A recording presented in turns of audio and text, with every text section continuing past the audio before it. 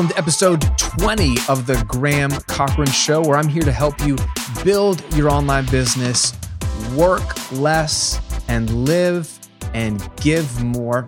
I'm your host, Graham Cochran. We're talking about money this week. We talked about money last week in part one of this conversation, and we're going to continue that conversation because as business owners or hopeful business owners, we're just like the rest of the population. We have to manage money, and it's critical that we figure out money management as a business owner. Otherwise, our businesses will not be around for long and our lives will fall apart because money, unfortunately, affects every area of our life. So we can't put our heads in the sand and ignore how to handle money. We want to be proactive, intentional, and we're not going to make it overwhelming, but I want to paint a few pictures. If you caught last week's episode, you know what I'm talking about. We talked about cash flow, the nuts and bolts of like bank accounts and managing money flowing from one account to the other. We talked about taxes. We talked about figuring out how to pay yourself a salary. We talked about setting aside profit and having a plan to intentionally set aside profit before your expenses, a lot of that. So very practical. And if you haven't listened to that episode 19, go back and listen to that. So critical. In that episode, I made the case for when you do all the things right and you're managing your money right, and it's time to make a profit, or you do make a profit, even if it's $100 a month, even if it's $1,000, there are three key things I want you to be doing with your profit. And we talked about one of those on last week's episode, which was building cash reserves. Business is cyclical, seasonal. We don't always have the cash we need on hand to pay our fixed expenses or our salaries even. So we need our own line of credit that we create. Instead of borrowing money to run our business, let's just do our own thing and do it with cash and have cash on hand. So that was probably the most important thing you could do with your profit. And we talked about how much you needed and what that looked like. It's kind of like a one-time deal. And I promised you that in this week's episode, we would dive into investing. And that's what we're going to be doing in steps 2 and 3 of what to do with your profit. We're going to look at investing in 2 different ways. Super important. We're going to talk about real numbers here. So this might get a little dorky, but you signed up for it. You're in it to win it at this point. So we're going to cover all of that. I'm really excited. So are you happy, okay, with me diving in? Because I can't wait to talk about this. And in fact, if I speak quickly and if I speak with elevated pitch, and if this happens to go long, I hope it doesn't, please excuse me. I just like talking about this stuff. And I like talking about it, not just because I like money. Money is very helpful. It allows me to do really cool things. But because managing money with wisdom and intentionality has changed my life. It's changed my life. Life is complicated and stressful and challenging enough as it is. I didn't want to tack onto that money as an issue. Now, there are things that happen that you can't control that affect your money. I was laid off twice. Once because a whole department of the company was just let go. It wasn't needed anymore. And once because of the recession. Couldn't control that. But the way we managed money in our household allowed those disruptions financially to not be as painful as they could have been. And there was no disunity between me and my wife. Not a lot of stress relationally because we have been managing our money, thank God, with a lot of wisdom and intentionality for the entirety of our marriage, the last almost 14 years now. So you can control how you interact with money. And if you control it with intentionality and wisdom, it can smooth out a lot of the ups and downs of life, the things that you can't control. So I love how life has turned out as it relates to our money decisions. Can't predict the future, can't predict the economy. I was just having this conversation with my wife last night about the economy. It's 2019. There's indicators of a recession looming again. It would make sense mathematically. We're due for one in terms of the way these cycles are because it is cyclical. It's nothing new, but it's hard to know. I can't predict the future, but how we make decisions with our everyday finances, especially as business owners, how we manage the money in our business can be life or death in terms of sanity, peace, joy, and just one less thing to be stressed out about and fight about with your spouse and yourself.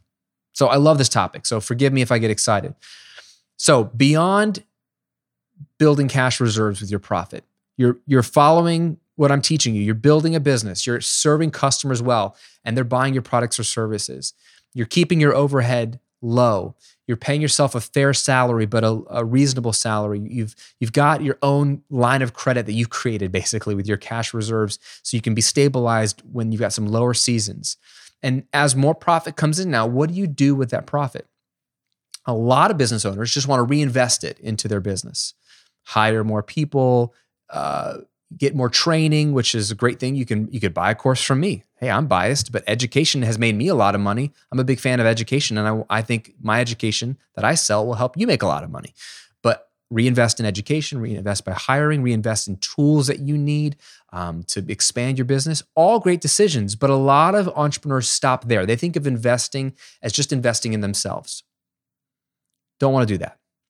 I love and can appreciate the concept of betting on yourself. Some people say it like this: choosing yourself, right? Choose yourself, bet on yourself. If you've got a great business, if you're sharp, if you're hardworking and diligent and you're honest and you have integrity and you serve people well, you're probably going to get the best rate of return on yourself. I get that. If you invested $100 in your business, you could probably turn that into $1,000 a lot easier than, that's ridiculous percentage of growth, right? That's 1,000% rate of return. Hard to get that anywhere else. So I get, and I'm all about investing in yourself and reinvesting in your business.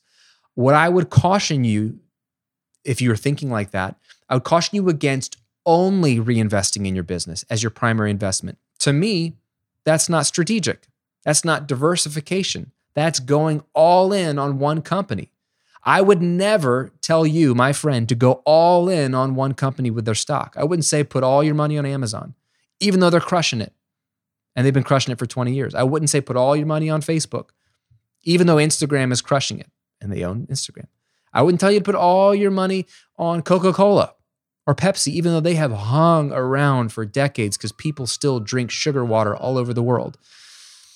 I wouldn't, because you just don't want to put everything you've got into one thing, right?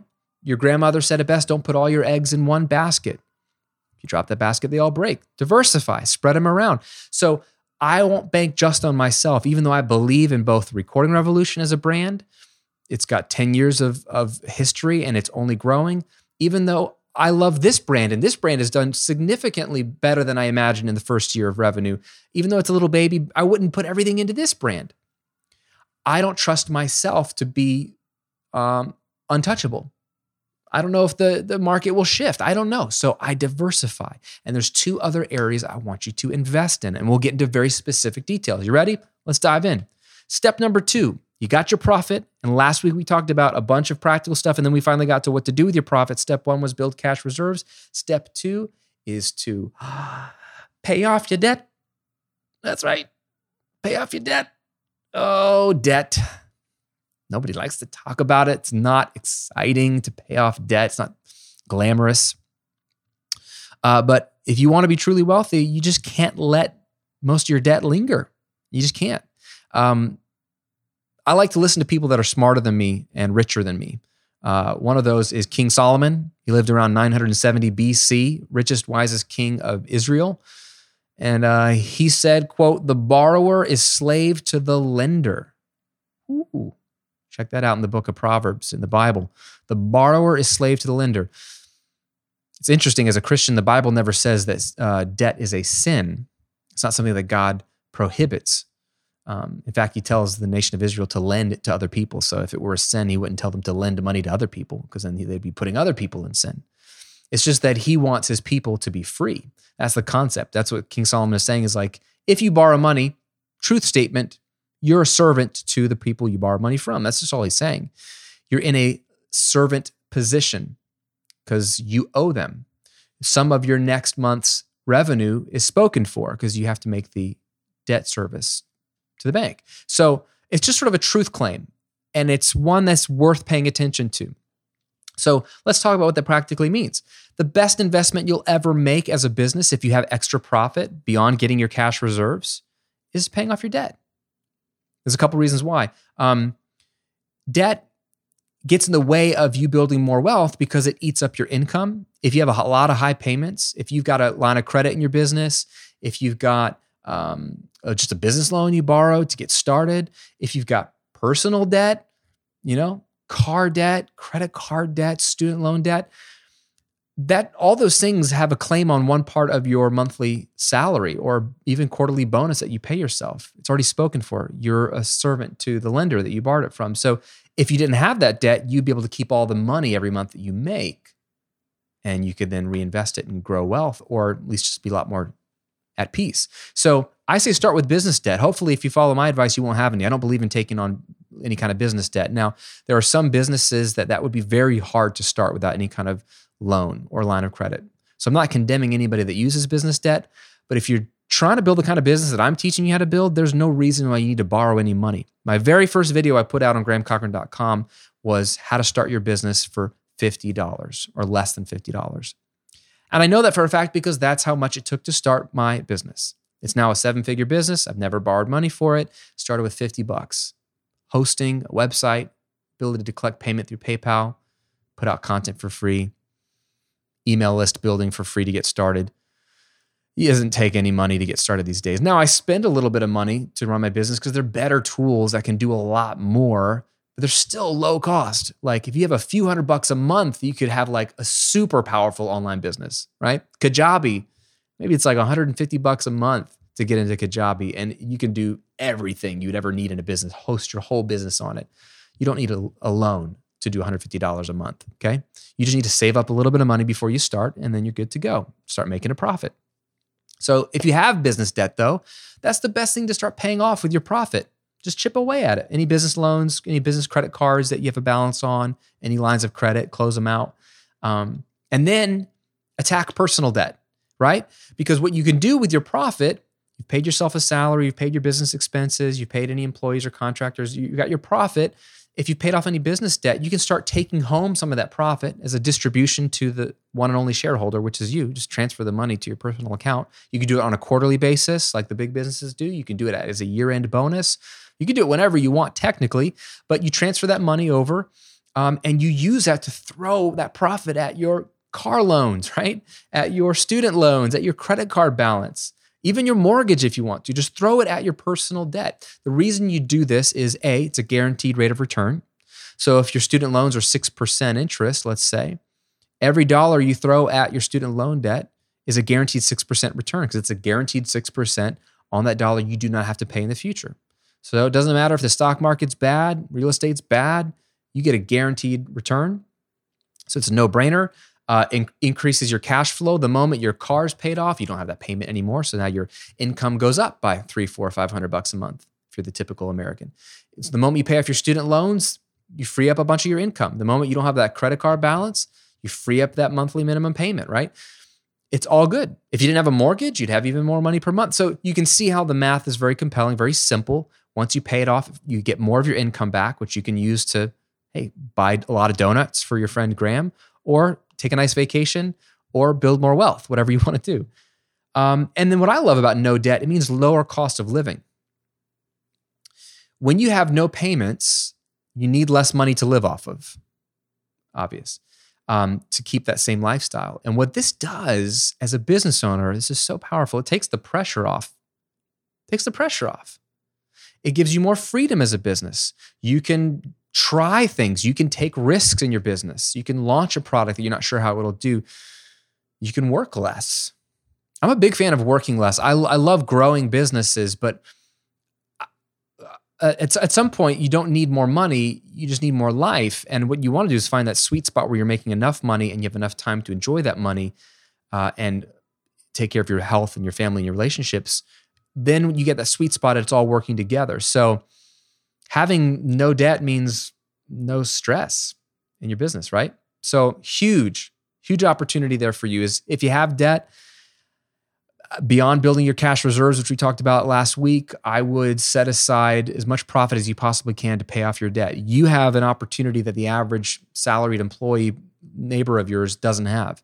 They have a fixed salary or monthly or hourly income that's just about the same, and they don't have an opportunity to have big swings of extra cash. They don't get bonuses very often. They don't have a chance for a huge influx of money. You do as a business owner. Let's say you have a launch and it goes really well, and you have an extra $5,000 after that launch. That is something most people don't have in a given year. And so you have a privilege of taking that extra money that you don't need necessarily and using it to become closer to debt free, free up your monthly expenses. So invest in your debt until you're debt free. Now, there's another thing I want you to do with your money, and I want you to do that almost simultaneously. We'll talk about the nuances here in a minute. You don't want to just pay off debt. That's one of the best investments you can make. But money is, how do I put this? Money is a better worker than you are. Money is a better employee than you are. When you invest money, you're putting money to work. So, okay, you can make profit. Your business could be bringing you in an extra $5,000 a month that you don't need. Okay, let's use real examples.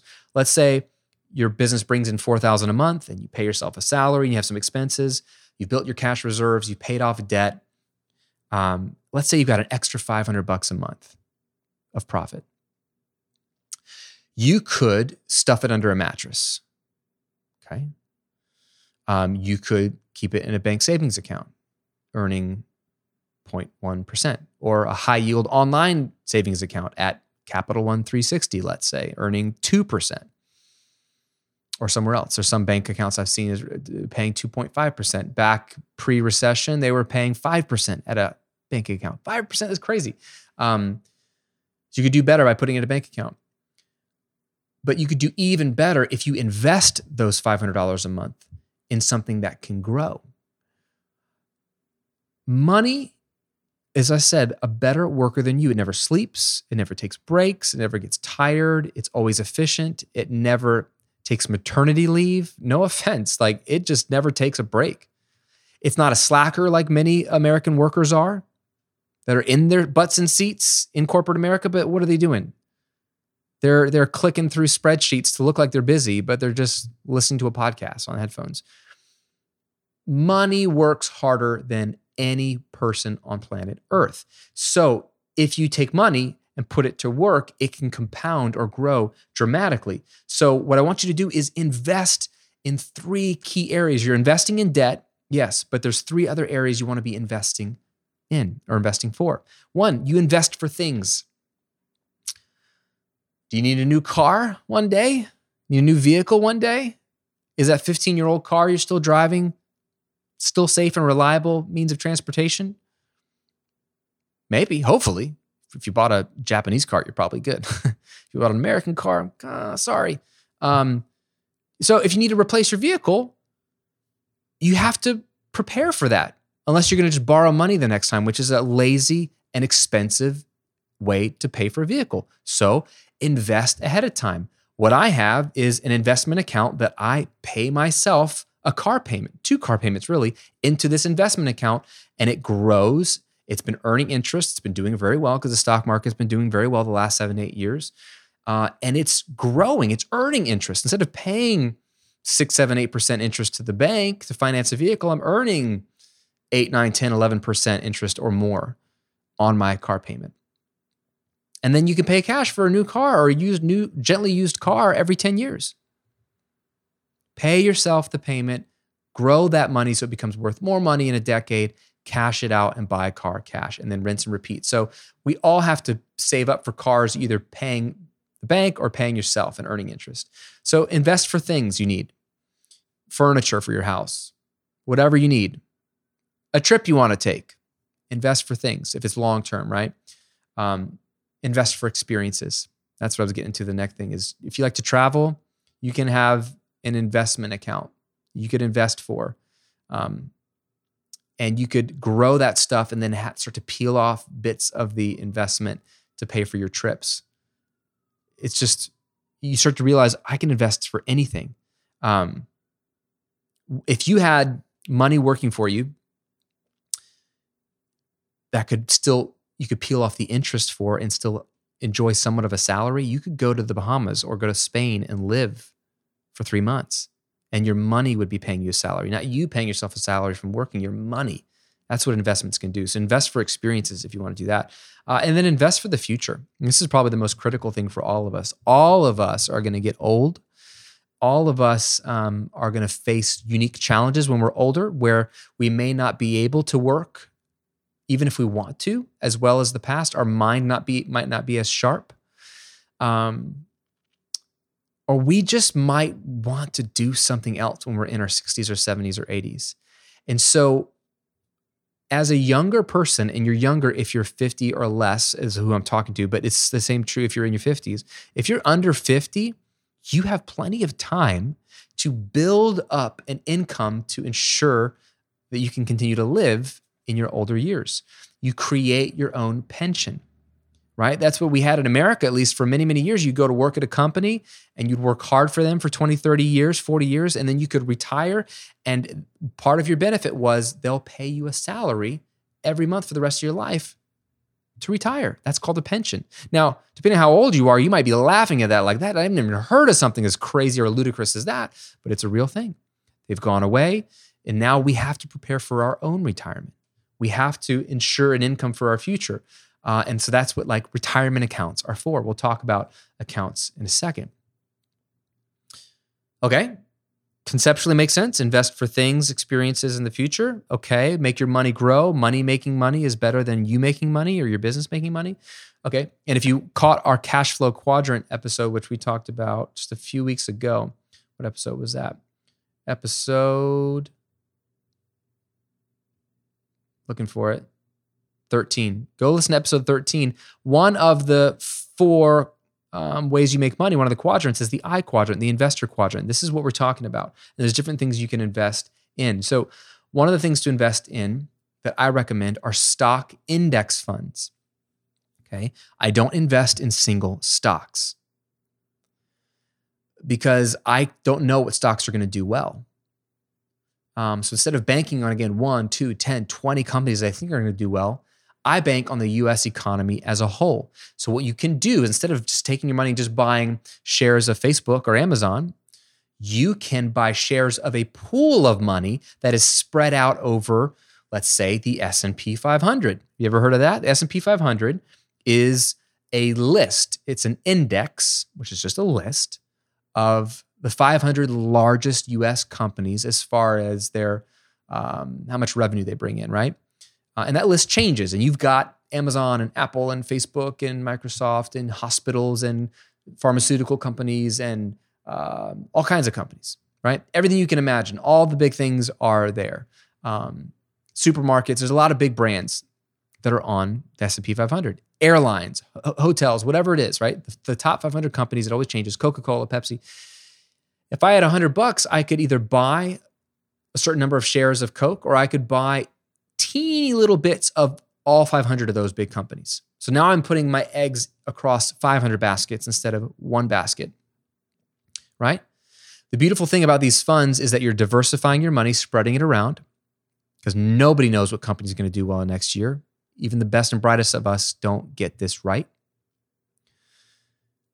But the beautiful thing also is you're not just paying for a mutual fund manager, someone who's like, look, I'm going to select a bunch of stocks and diversify your money, and I'm going to put my degree to work and look ahead and see what companies I think are going to do well, because I don't even trust that guy or that gal or that team of people.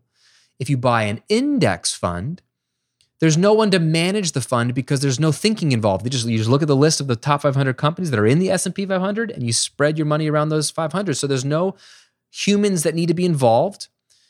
And that means the fees are much lower because you're not really paying for much. It's very simple. You're paying for a company like Vanguard or Fidelity or T. Rowe Price or somebody to take your money and put it in their fund, which just then splits it over those 500 companies. So you keep more of your money because you pay like 0.1% of fees, where the average mutual fund might be 1% to 2% fees, which is so you're way less, right? A 20th of what the fees would be, 5% of what you'd pay somewhere else. 95% off the fees if you want to look at it that way. So index funds are cheaper, and you're going to get what the market's giving you. Now, what does the market give you? Well, it just depends on the day.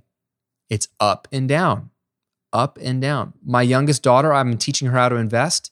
And so I'm teaching her by using individual stocks, single stocks, because it's easy and it's simple for her to understand and learn the concepts. When she gets older and she's putting big money into it, I'm going to teach her to put it into index funds. But we started with Disney. She saved up to buy her first share of a company, and she bought one share of Disney because she likes Disney. She understands what Disney is. Coca-Cola, she would understand. McDonald's, she would understand. Any of these would have been fine. Target, she understands, for better or for worse, sometimes worse. But Disney, she understands. She watches the movies. She's been to the Magic Kingdom at Disney World, right? She likes Star Wars. She understands that these are all Disney products. So she understands what she's buying into. And so it's funny because she saved up $70. I matched dollar for dollar whatever she would save towards stocks to teach her about 401k matching and to incentivize her to save up to invest. Because Disney at the time when we bought one share was $140. So she saved up 70. I matched it with 70 when we bought one share of Disney stock through a custodial account in her name. And what's funny is it went up to 143 the next week. And I was like, Chloe, you made money. You made $3 without doing anything. And she was like, yes, that's like cleaning my bunny's cage 3 times. And I did that $3 without having to do any work. She loved it. And then last week she was like, how much is my stock worth? I was like, oh, it's back down to 140. She's like, what do you mean? She's like, you mean it went down? It's like, yeah, stocks can go down. She was like completely confused. I've explained this to her a million times, but she's like, well, that's not cool. I'm like, Chloe, that's the whole point. These companies are going to go up and down, depending on what China is doing, what Trump is saying, what anybody's doing, how their products are performing. If the new Star Wars movie comes out in December and it's awful, it's going to go down, right? We can't control that. We're banking on the US economy over 20, 30 years.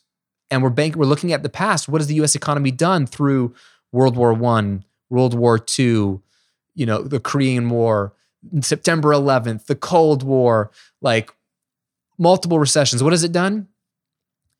9% average annualized since the last 145 years. The last 145 years, it's been way up, it's been way down. But if you kept your money in, including the negative years, because the average is going to be higher, but annualized gives you a true number of what your money would have done if you kept it in stocks, the US stock market, S&P 500, 9%.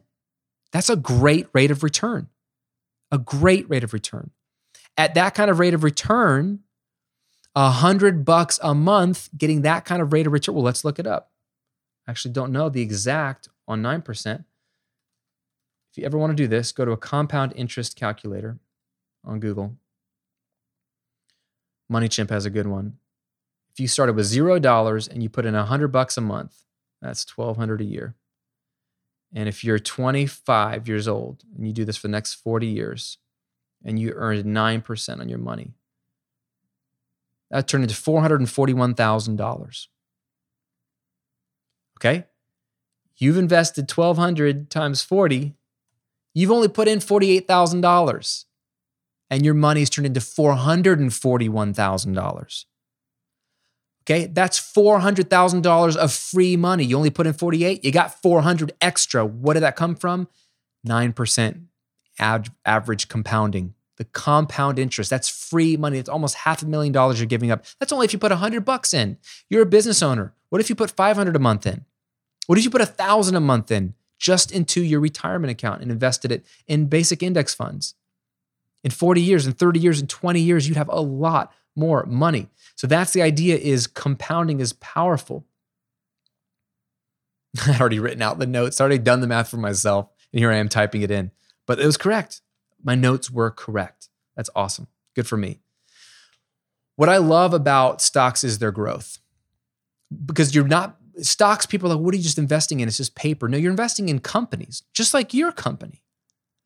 You're working hard every day to try to come up with new products or services. You're listening to your audience. You're listening to your market. You're reacting to the economy. You're trying to figure out what would be valuable to create a profit. That's what every company's trying to do. So by investing in stocks, you're funding their venture and you're writing off their coattails, their ingenuity, their innovation, their team working hard, doing the same kind of thing you're doing, but in different markets. So it's not just paper. You're investing in human capital. You're investing in real people trying to create wealth by creating value in the marketplace. So if you believe that the stock market is risky, then you don't believe in the economy long term. You must have a negative outlook on the economy long term, which is fair. If you think in 30 years, there'll be no Home Depot or Home Depot equivalent, no Walmart or Walmart equivalent, no Apple or Apple equivalent, no Facebook or Facebook equivalent. If you think that there'll be no company making money in 30 years, why would you invest? You probably wouldn't. But if you think in 30 years, there's going to be some company replacing all the other companies that die off in the S&P 500, making a product, serving people well, selling basic things like healthcare and phones and internet access or whatever. If you think they're going to be around in 30 years, then you should invest in them now because they're going to be worth more in 30 years. Okay? That's the idea. So I love stocks because of their growth and I'm buying into companies. What I don't love about stocks is they're volatile. They go up and down, right? Like an emotional teenager. One day they're your friend, the next day they're slamming the door in your face. That's what the stock market is. It's like an irrational, emotional teen. No offense if you're a teenager, but I've been one. I know what I was like, okay? I've got 2 daughters. I'm about to experience that in the next 5 years, okay? Emotions. That's what the stock market is. So it's not stable. It's predictable over 40 years to a certain degree, but not predictable day to day, month to month, or even year to year. So to stabilize some of that, I'm a big fan of bonds and specifically bond funds. If you ever heard of bonds, what is a bond? Instead of buying a company, you're lending money to an organization or the government. You're lending them money. It's an IOU. They're like, hey, buy $1,000 worth of bonds. It's just, you're not buying anything. You're lending $1,000 and they promise to pay you the $1,000 back plus interest. That's what the interest rate is on the bond. So if they are promising you 4% interest, you're lending money out at 4%, just like a bank lends money. That's how banks make money all day long, lending money, primarily from mortgages and car loans and credit cards and student loans, things like that. So I'm a big fan of bonds, specifically stable U.S. government bonds. They're very boring. They're not as, they don't pay out as much as municipal bonds for certain cities or counties or states or projects, but they're more stable because the government always can pay their bills. Why? Because they can print money whenever they want. That's how they pay their bills. So for better or worse, I like inflation-protected bonds, otherwise known as the TIPS, Treasury Inflation-Protected Securities. All it means is they average about 3 to 5% growth. It's maybe a lower interest rate, but it's tied to inflation. So if inflation is high, they increase what they pay. And it just is a smoother ride than stocks. And so I like to blend the two together. I invest relatively conservatively, according to all the literature at my age, 50-50 stocks and bonds. 50-50 stocks and bonds. So my personal retirement funds comprise 50% in stock index funds, specifically the total stock market index fund, which buys every company in the US, not even just the 500 on the S&P 500, every company. So half of my money is going in the US stock market through index fund, half of my money going to government bonds through another index fund, through Treasury inflation protected securities, TIPS, okay? The beauty of this 50-50 approach is it's like a 2-horse race and you own both horses, okay? In 2000, there was a stock market crash, 2000, right? The tech bubble burst. I don't know if you're old enough to remember that, but that was a big deal. Everybody was making money in the stock market. It was easy. The NASDAQ was through the roof. Just buy .com and sit on it and make money, whatever. Start a business that doesn't even sell a product and you become worth more and somebody buys you out. It was stupid. Stock market crash, 2000, 2001. If you were 100% stocks, even in an index fund, you would have lost easily 40, 50% of your money. A huge drop. But people that had 50-50 stocks and bonds actually took off. They did really well because when people get scared of stocks, they run to bonds and then bonds become worth more. So if you had a 50-50 stock bond portfolio in that stock market crash, you would have not only not lost money, you would have stabilized. And then when the market came back, because the stock market came back, it crashed again in 2008, but it's come back. Record high. Stock market always comes back, by the way. It always will. I'm a huge fan of stocks. But you would have made more money because you didn't lose as much because half of your money was in bonds. So you lose some of the stocks, but the bonds stayed the same. So when it all came back, you actually would have made out better than if you were 100% stocks. Now, it's going to be different in the future, and bonds don't always correlate with stocks, or they're not always different. Sometimes they both can go down, as we saw in 2008. It's hard to predict, but the point is they're different animals. One's a little bit smoother than the other. And you're not, again, it's another form of diversification. You're not banking on any one thing. So I like simple 50-50 approach. Half of my money in a stock index fund, total stock index, half of it in a government bond index fund. That's how I roll. But there's certainly a ton of literature out there on different ways to think about investing based off of your age and your goals. But you need stocks for growth. You need bonds for protecting you from those massive drops. A 50% drop means you need a 100% growth to get back to where you were. Yeah. If the market tanks 50%, you need it to do 100% better for you to get back even. It's a huge uphill swing. So I like to diversify through stocks and bonds. That's the what you can invest in. Very low cost, very easy, just transferring some money from your business account or your personal account. Now, when people think about investing, a lot of times they talk about 401ks and retirement accounts, and they think that that is an investment. Okay?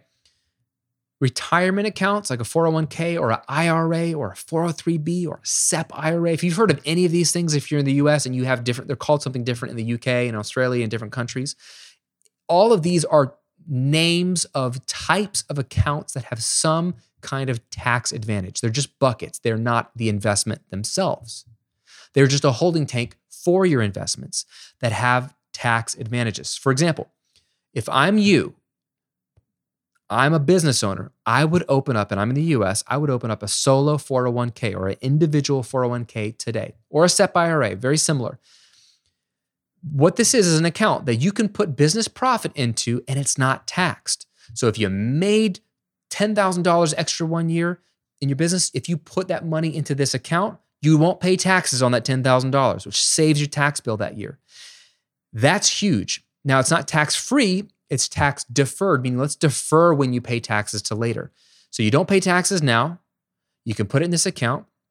The government lets you do it. We'll talk about limits in a second. And you can use that money to then invest in these index funds I've been talking to you about. So you can get growth on your money plus the government's money that they would have taxed you on and taken out of your account and just used to pay for something dumb probably, or probably other good things too. The government does good things. I'm sorry. Not trying to be cynical.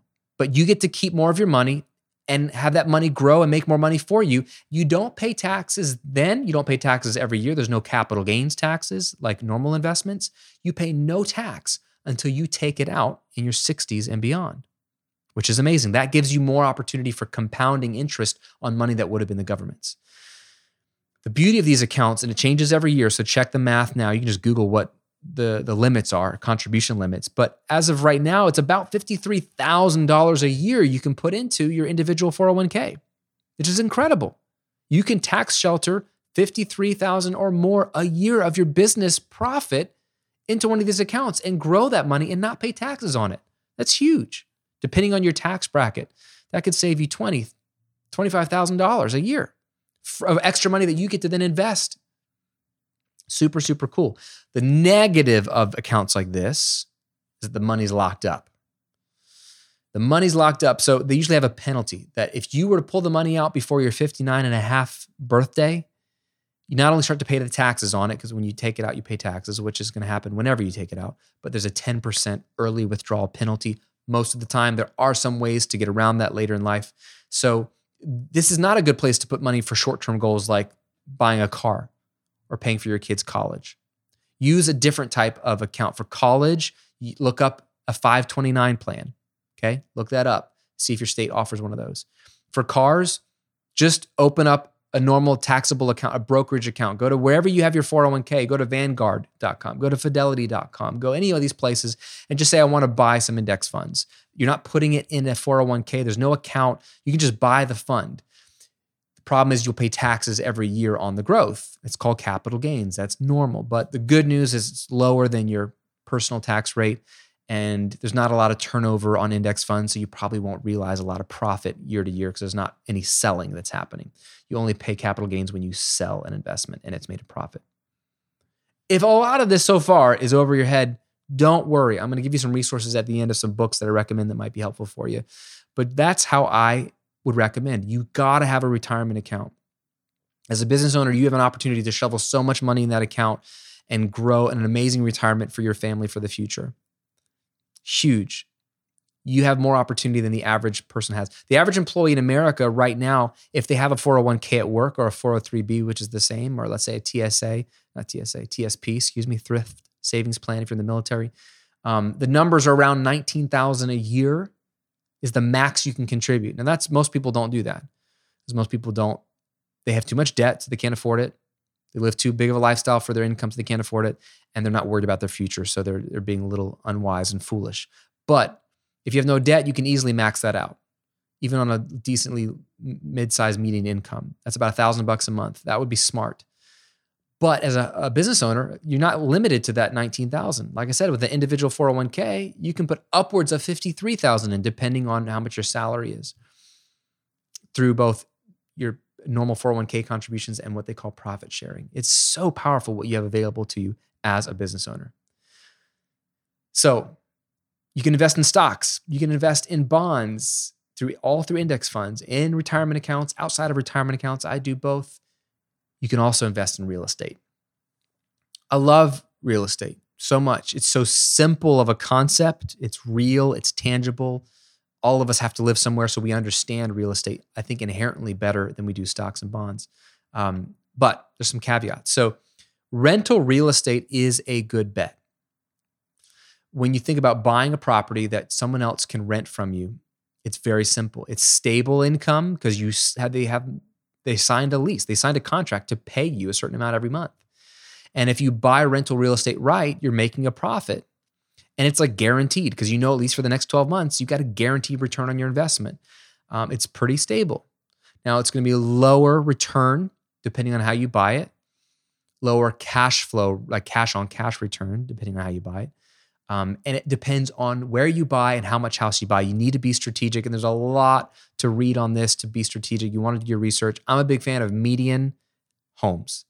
So look around your neighborhood, look around your city. What's the median size, median price? I love 3-bed, 2-bath as a concept.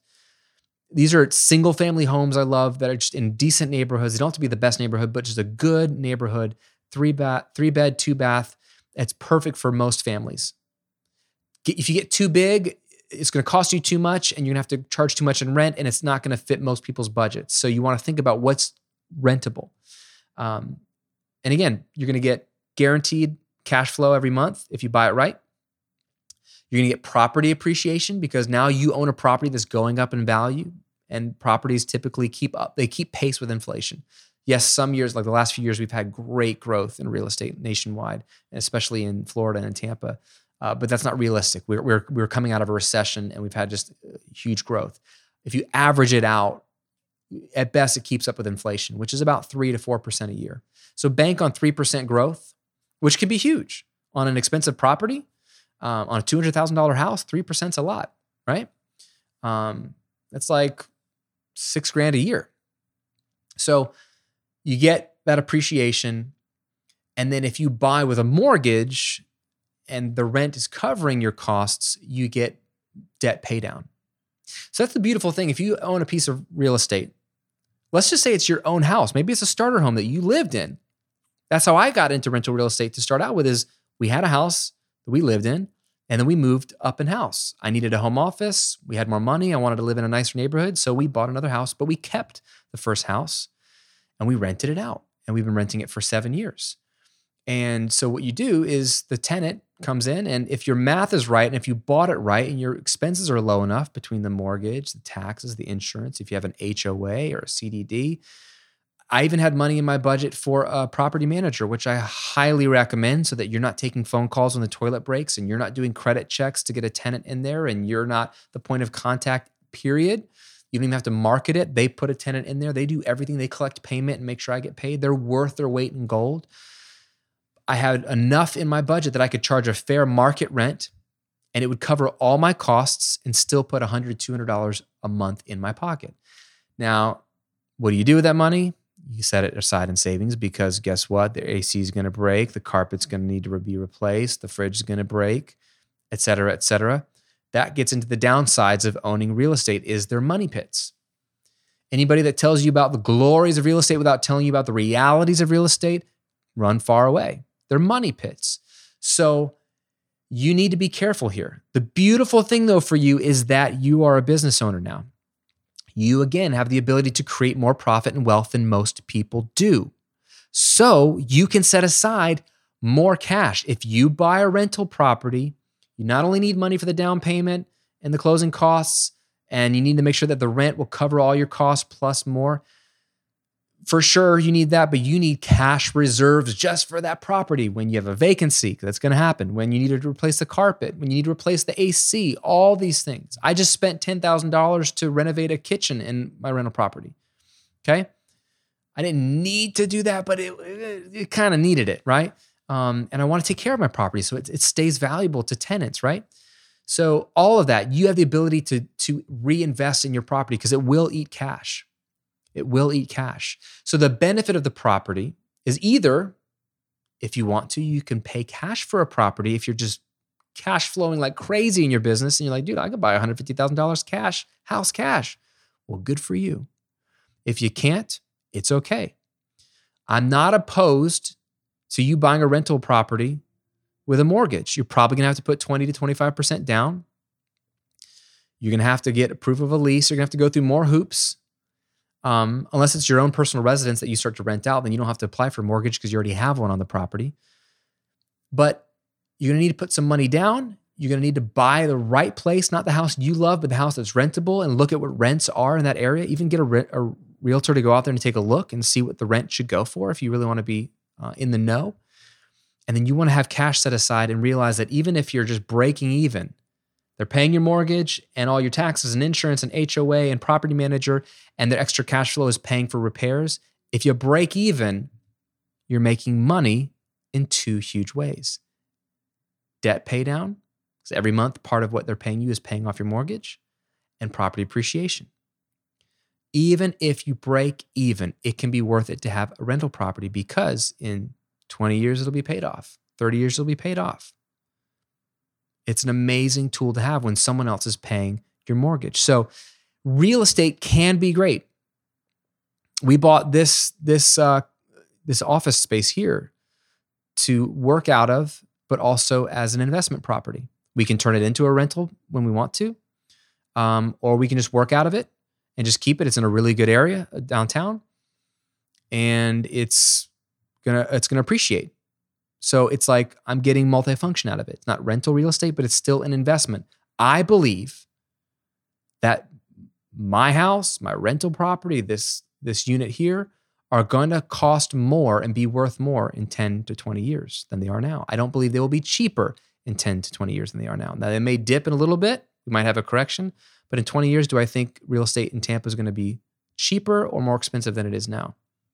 On the whole, I think it's going to be more expensive. So it's very simple. You're buying something that you think will go up. And if someone else can pay for it the whole time while you hold on to it, even better. If it's debt-free and you can make cash flow off of it every month, then you get trifecta. Debt pay, you don't even have debt pay down. It's just all cash flow and appreciation, which is sweet. So you see what we've done so far? This is a lot. In the last 2 episodes, if you put them together, beyond the foundational stuff, beyond the bank accounts being set up right and figuring out a conservative salary to pay yourself and making sure you're paying your taxes and you're getting everything flowing well and you're setting aside some profit. What do you do with that profit? We talked about 3 things. Cash reserves, 3 to 6 months of expenses set aside in the bank, separate from your business account, right? Cash reserves, your own line of credit. Paying off debt, one of the best investments you can make. Guaranteed rate of return, Reduce stress, increase your cash flow every month. Wonderful, takes the pressure off your business so you can just chill or try crazy things, and if they don't work, no big deal. I hate pressure in my business. I want to enjoy my business and enjoy my life, right? I want to be working less and living more. I don't want to be stressed out more. So reduce your stress by paying off debt. And then 3, invest for growth. Because here's the deal, and we'll wrap up here. We talked about banking on yourself. Again, I don't want to trust my business alone. That's not diversification. That's really making a risky bet. Because I don't have a crystal ball. You know, in the book of James, in the Bible, in the book of Proverbs, Solomon says the same thing, that don't boast about tomorrow because you don't know what a day may bring. So I am all on the Graham Cochran train. I believe in both of my businesses more than you do, more than anybody does, because they're my businesses. It's what I work on every day. But I don't know what tomorrow is going to bring. So I'm not going to boast. Boasting looks like I'm banking on myself. In a way, that's functionally boasting. I haven't lived a long, long life, but I've lived long enough to see ups and downs and to know that not anything is guaranteed forever. So I'm going to diversify. I'm going to invest in my business, but you know what? I'm going to invest in other people's businesses through the stock market. I'm going to invest in a stable borrower in the US government. They will always pay the bills. So I'll buy bonds. They're stable. I'm going to invest in real estate because people always are going to need a place to live. When the recessions come, that's when people become even renters even more. So rental real estate is always a long-term bet if you've got the cash to handle the cash monster that is real estate, right? And if you buy right.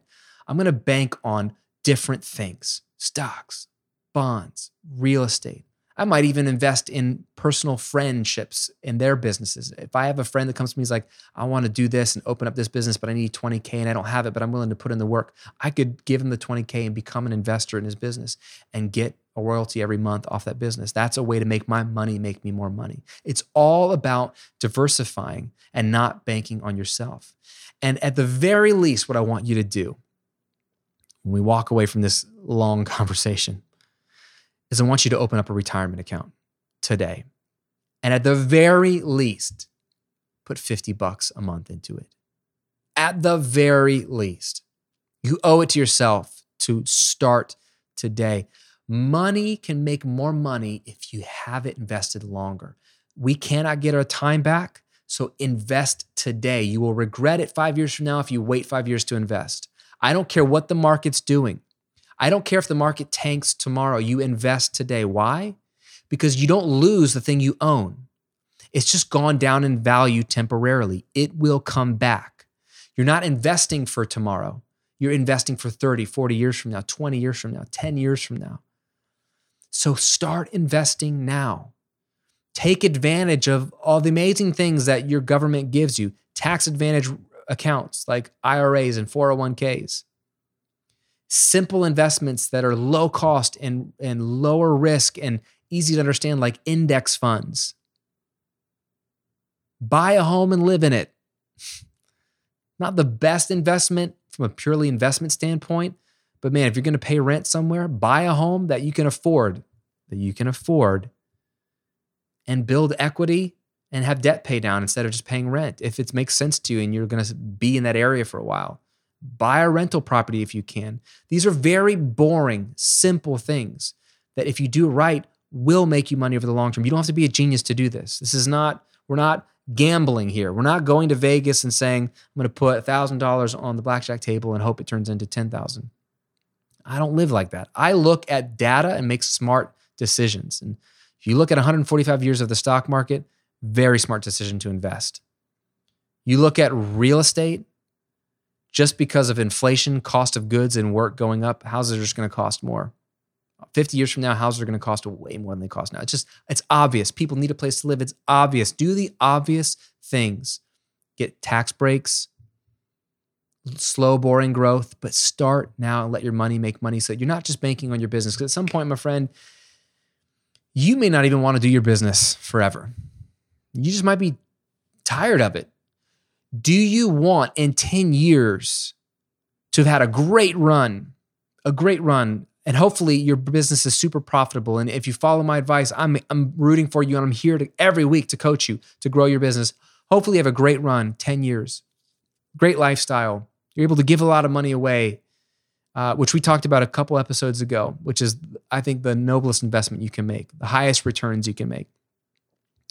And that's why I didn't talk about it in this episode, because we kind of already touched on my passion for giving there. But we can do a whole episode on that too if you want. Let me know if you want me to talk more about charitable work and giving financially as a business. But you can live a great life, give some money away, have some fun, serve your customers. If your business dries up because the market shifts or you're just burned out and tired,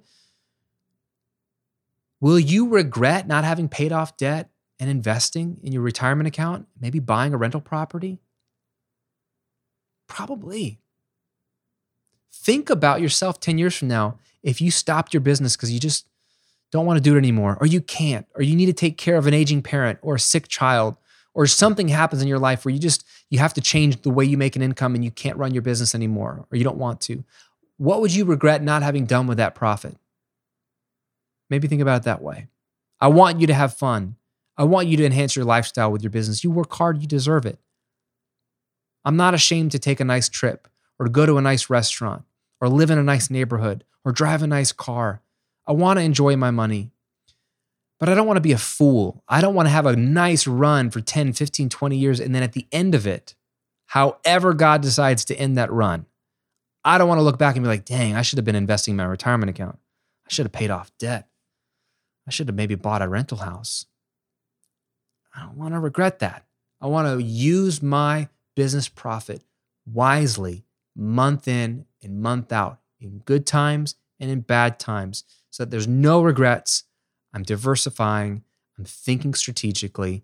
And if it's all done, I can say, hey, at least my business not only provided for my family's needs for those 10 years, but it built some wealth along the way. Now, I said I was going to mention some books, a couple of books that come to mind. Daniel Solon has a great book called The Smartest Investment Book You'll Ever Read. The Smartest Investment Book You'll Ever Read by Daniel Solon. It's a very arrogant title, but the reason why he titles it that is because it's, by God's grace, the shortest investment book I've ever read, meaning it's the only one most people will actually read. That's the whole point of the title. I love the humor in it. It's brilliant. He's absolutely right, but he just took everything that anyone's ever written or said, and himself included, about investing, specifically the power of index funds and why you can't time the market and you don't know what stocks to pick, and the best and brightest of us don't get it right. There's an amazing story in the beginning chapter of that about this contest that a UK newspaper runs every year, where they get a kid, a monkey, a fortune teller, and then a professional stock picker to pick stocks at the beginning of the year and see who did the best at the end of the year, which stocks did the best. It's a competition every year. You can take a guess at who you think wins. It's not the stockbroker, by the way, the stock picker. His whole point in that book is that you can't predict the future. Nobody can. So you bet on the market. And he's got very short chapters, like sometimes one-page chapters. Very short, very actionable. You get all kinds of data and actionable stuff to put together a portfolio for your retirement account or whatever. So The Smartest Investment Book You'll Ever Read by Daniel Solon is a great place to start if you want to learn more about index investing. I would also say, what is the book on real estate? The guy that started Keller Williams. What is that book? Let me pull it up here on my Kindle. Sorry, I should have written this one down because this is another good one as well. I don't want you to miss this one, because if you're really into rental real estate and you want like the nuts and bolts, it's The Millionaire Real Estate Investor. Millionaire Real Estate Investor by Gary Keller. So Gary Keller started Keller Williams Realty, and he's not only a real estate agent, or was, and has a great company there, but he's a real estate investor. And so this book, The Millionaire Real Estate Investor, is thick, but it's very much practical how to get into rental real estate. It's kind of a big one. There are a lot of shorter ones on there that are a little more nuts and bolts. Another good example on the real estate side of things would be, what's another good one? Buy and Hold Forever, I think, is the one I'm thinking of. Sorry, guys. I should have pulled this up. I think it's Buy and Hold Forever, and that's by Schumacher, I think. David Schumacher. Buy and Hold Forever is another good one. That's more conceptual and more stories, but I like The Millionaire Investor, Real Estate Investor by Gary Keller, because it's very nuts and bolts and practical. So just some resources for you. There's so many. Just message me if you want more, and we can dive into some more books on investing in particular. Again, some great places to do your investing if you're in the US. I do a lot of investing through Vanguard. I love them because they invented the index fund, almost the lowest fees I can find on index funds. Fidelity is great as well. T. Rowe Price is great. Any of those are great places, but start with your bank if you want to, but I think you're going to get more options at Vanguard or Fidelity. and you can buy any kind of mutual fund or index fund you want, stocks, bonds, US, foreign, whatever you want, they're all there. But just start, just get educated. Don't get overwhelmed. You don't have to be the smartest person in the room to do this. You just need to start. You need to consistently invest. Build your business, but let your business profit make money for you so that it's you working, but also your money working for you. And then you'll be in really good shape. Thanks for listening. As we wrap up, I would love to hear from you. Either leave a review on iTunes. If you haven't already left one, then I would say please leave a review on iTunes for the podcast. Let me know you're listening, that you like it. It helps me out with the Apple's algorithm, but also I get to know what you like. Or you can always email me. Or if you're watching on YouTube, you can leave a comment. Or you can DM me on Instagram. Let me know if these 2 episodes have been helpful to you as we've been thinking about money and money management. I threw a lot at you in 2 episodes. I debated going to 3, but I wanted to just do it in 2. Let me know if these have been helpful and what was the biggest takeaway, the biggest win for you during either of these episodes. I'm very curious. I would love to know. And then if you have any more money questions, if you just want to talk more about money and how we think about money as business owners, I'm happy to dive in. There's a lot we could cover. And there's a lot of juicy bullets that are very practical, day in and day out, things that we mess with as business owners and human beings. But thanks for listening. Thanks for hanging out. I'm honored to have your ear. I know you spent a lot of time with me today. So go enjoy the rest of your day. Be wise. Plan for your future. Your future self will thank you for it. We'll see you on next week's episode.